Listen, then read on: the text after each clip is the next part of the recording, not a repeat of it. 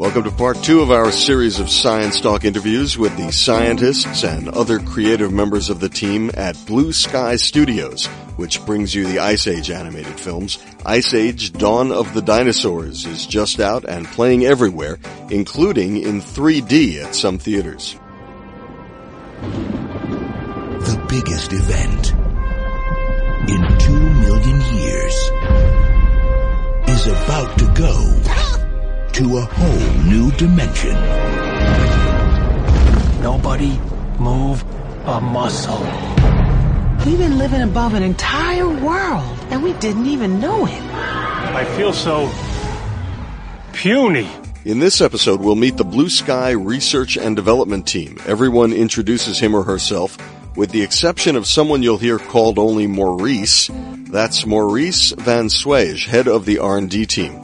Hearing these R&D folks should convince any kids listening that one great way to get into the movie business is to study a lot of math and science. In fact, if you go to the FAQ page of their website, blueskystudios.com, you'll see tips about what to study if you're interested in getting involved in this kind of work. I'm Carl Ludwig. I'm one of the founders of the company. I'm Chief Technology Officer. My background is electrical engineering, and I started out in aerospace. But I always was, when I was even a youngster, I was a very visual person. I was very interested in art and things of that nature. So I worked in aerospace for a number of years, and then from there I went and I started working with a company, a friend of mine from school actually, and we developed some digital film recording stuff for NASA, for the Landsat program. And that digital film recorder ended up getting us involved with the people at Magi, which is the company that did Tron, and from there I ended up working with Magi, and that's how I got into this business, because when I went over there and I saw what everyone was doing, I said, this is so cool. This is exactly the fit for me. Mm-hmm. And so I got involved. And here at Blue Sky, I'm responsible for all the technology and software, and I'm also pretty much the person that writes the rendering software. And this is how we started out. Eugene does all the tracking software and the difficult mathematical calculations for the intersections, and then everything else, shadowing and all the lighting and lighting techniques and diffusion, transmittance and things of that nature are all things that I've been involved with. So rendering it lends itself to me. I look out that window and I see what's going on, and how do you get that? Why does it look the way it looks? Mm-hmm. What's going on there? And those physical characteristics, be it a cloud, be it a leaf, are the things that I'm able to use my technical background, mostly physics, to get that to work the way we would like to see. So, this team, everyone brings a great deal to the table. And everyone has their areas of expertise and their unique qualities, and it's a beautifully balanced group. I'm Dick Hadsel, and I was trained as a physicist. I have a degree in physics. But pretty soon after I started, I realized I enjoyed programming computers more than playing with electronics and everything else that is involved in physics. So I got a job working on just computers, and I've been doing it ever since. I'm Trevor Thompson, Senior Research Associate. My background is in math and computer science as an undergraduate degree, and then my graduate work was actually in computer art at the School of Visual Arts in New York City, and that's how I met Carl and the whole gang, because they had a couple of the founders were involved in the school as well. And once I came up here to visit, it was like, this is the place to be. So, hi, I'm Vinod Sengutwan. My undergraduate degree was in aerospace engineering, and graduate degree was computational engineering. So I mostly did physics-based simulations for my school, and then I moved here and continued to work on fluid simulation, smoke, and some collisions. Great, thanks. Hi, I'm Michael Reed. I have a physics undergrad and a CS grad, and I work here mostly on geometry problems and rendering. Geometry problems. Geometry problems. Well, the problems here break down to different flavors. There's flavors depending on what the look is, how things look when they show up in an image, and then there are problems that are based on basically the geometry in the scene. And I mostly work on problems with the geometry in the scene. My name is Gates Roberg Clark, and I'm a research associate. I started out as a lighting TA. My undergrad is in computer science. And then I went into production engineering here, which is like tool development for the studio and each production. And I'm pretty much continuing that work from the research side of it and developing tools for lighting, animation, whatever department really needs it. Tools is software? Software to help the artists develop, the look, and basically some of the tools I've written help them figure out what's going on in the scene. And hi, I'm Jitendra Borse. I'm originally from Mumbai. That's where I did my undergrad in computer science, and then I did my master's at North Carolina State University. Mm-hmm. And after that, was lucky to get my first job here. Since then, I've been working on different tools to generate. I've been working on for a while on this tool where if you have to generate a forest or something, rather than like someone going in and bringing in like thousands or several thousand trees, you can do it procedurally where they can say, hey, this is the kind of look we want, and we want to place a certain bunch of objects. So those kind of softwares I've been working on here. So, simplify the whole process of a really complex environment. Yeah, kind of make it a little automated and, and give them some controls to fine tune it. I'm Sean McDuffie. I just started here like 3 weeks ago. I'm just working for the summer. I have an undergrad background in physics. I worked in particle physics for a while, for a couple of years, mostly particle accelerators. I got involved with some image processing stuff, met some graphics guys, realized I didn't want to do that anymore, and graphics is a lot more fun, and I had art involved with it too. So went back to school, and I'm finishing up a master's in computer science, focusing on graphics. Hi, my name's Quinn Din. I'm a new hire here. My undergraduate degree was in computer engineering, and then I did computer science for my graduate degree. Prior to this, I was faculty in computer science for about 6 years. And what I really find fascinating is the contrast between academic research and research here, where you really have to build solutions that fit within the production pipeline. So I'm pretty much just interested in all of the graphics-related problems of geometry and rendering.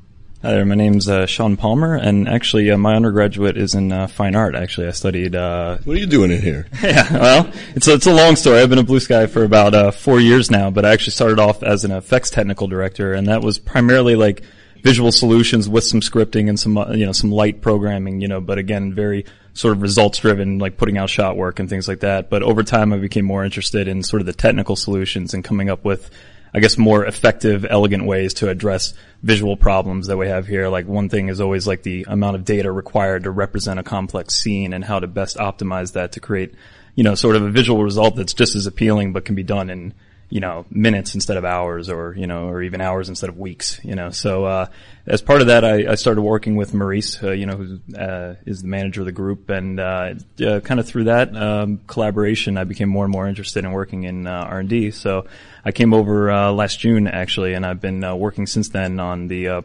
particle and, fur rendering technology that we have here, which is completely proprietary, and, again, just working on ways to sort of further optimize and structure that to give the artists like the tools that they need to get the stuff rendered and out the door as efficiently as possible. That's great. Let me ask you, Maurice, what's the basic mission of R&D here? It's kind of two things. One is to identify what artists are struggling with and what we can do to make their life easier. But on the other hand, we also have to look at the problem of replicating or showing nature in a computer generated image and find new ways to do that. It's quite fun to build a tool that does a certain thing for an artist and then see how they can use and misuse sometimes it to create wonderful things. It's a real fun environment that way. And I wouldn't want it any other way. It's really just problem solving is great too, but finding something that you like to do and building a little gadget for somebody to use in a creative way, it's great. It's fantastic. What are some of you talk about fur. I mean, I remember when this whole world started, I used to always hear people talk about how difficult it was to do water. But when you're doing fur, what are the challenges in fur? Just there's so much of it on any individual organism. Well, there's that in the way it gets rendered. Maurice is really the guy who started down that road, and he's really done a fantastic job.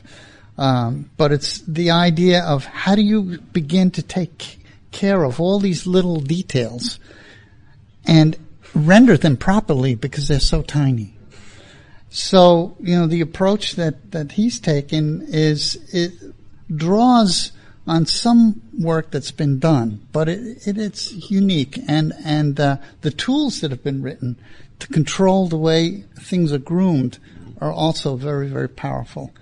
And it lends itself, again, to the way we render with ray tracing, which gives us an advantage in that these are things that are rendered not too difficultly with a ray tracing approach.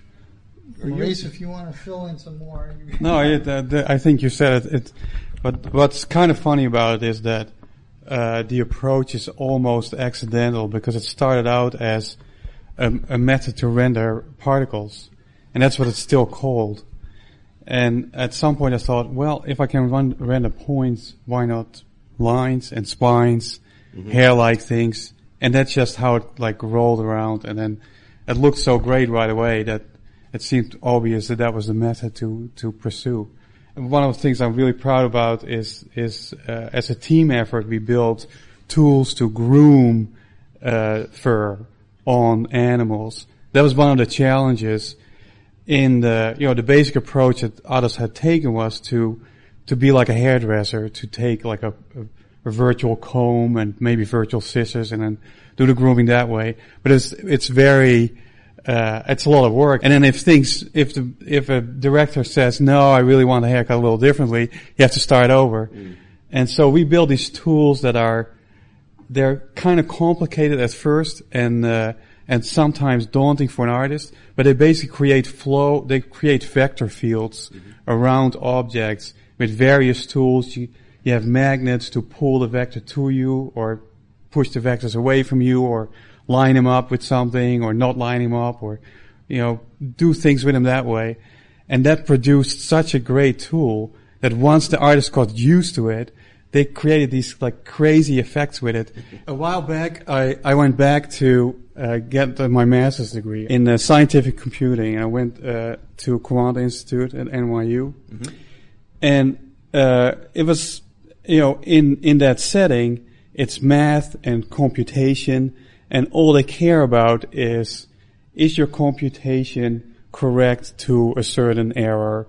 Very much, scientific computing is very much about that. It's about, being able to say, I'm right within that tolerance, and that's all, computing that tolerance and proving that you're right.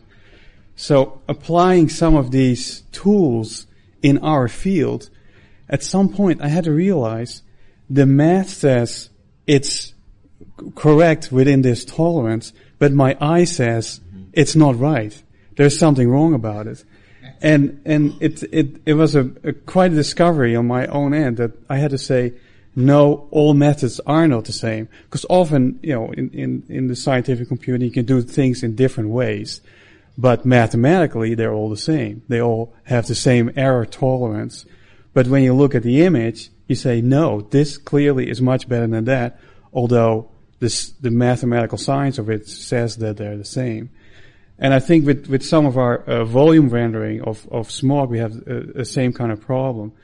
We're doing these Monte Carlo integrations, and you can prove that this integration has the same error as that integration. But when you look at it, there's discontinuities, there's problems that as a visual result are not good, even though mathematically the problem is solved. And that's kind of very interesting. I really didn't think that. I thought I'm going to do scientific computing. They tell me how to compute things, and that's the end of it. But it wasn't, and that was quite a discovery. When we're doing things visually, it's always the visual quality that matters in the end because we're making a movie and we're making imagery. So the precision, what you have to do is you constantly have to do this iterative study where you basically do the scientific work, then you look at the image, then you look at reality, and you see what's different and why. And you discover after a while, and this is the things that Maurice discovered, that some things are more important than other things from a visual standpoint. So you spend the time computing those things which are more important, that you attach a higher importance to, and you don't spend as much time doing those things that really don't affect things visually much at all. And you're constantly making those judgments about what needs to be computed more accurately and what can be afforded to just be computationally average. Do you ever look at the neurology of vision and use that in your work?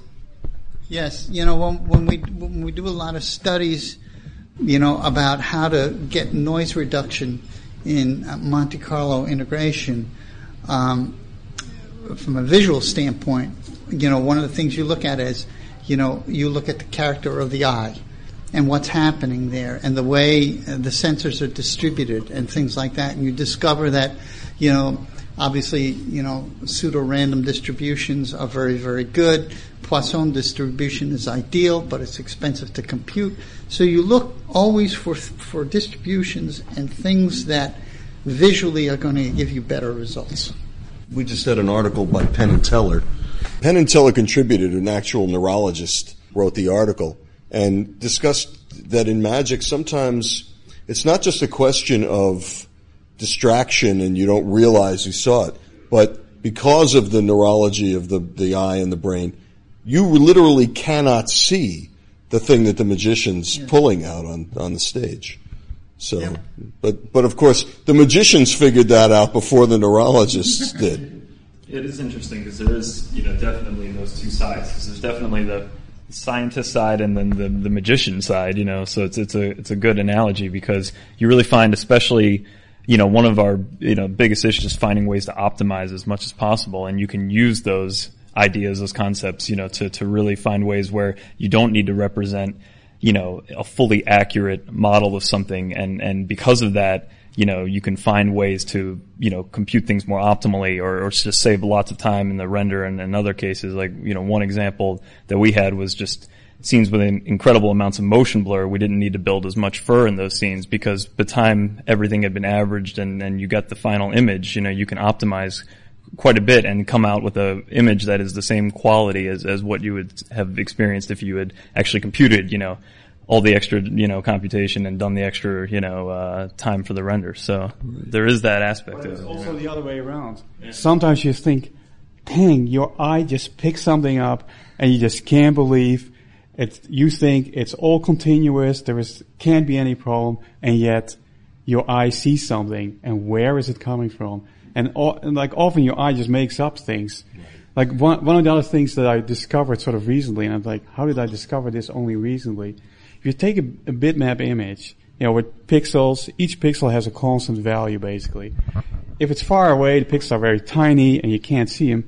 If you zoom in and the pixels get bigger and bigger, what you end up seeing is that it looks like the pixels are not constant value anymore. You should do this once. You should try this out. What you start seeing is like as if there's ridges around the pixels.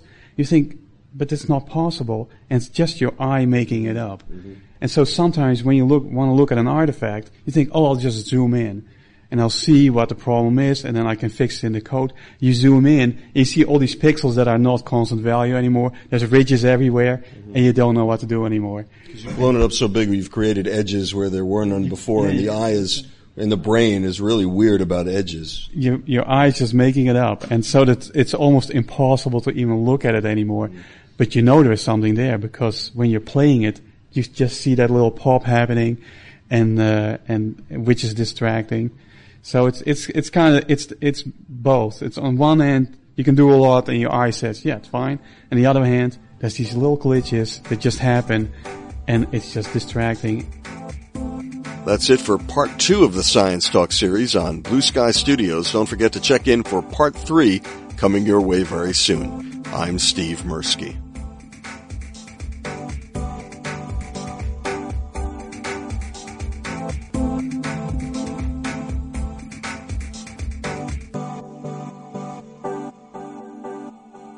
I feel so puny.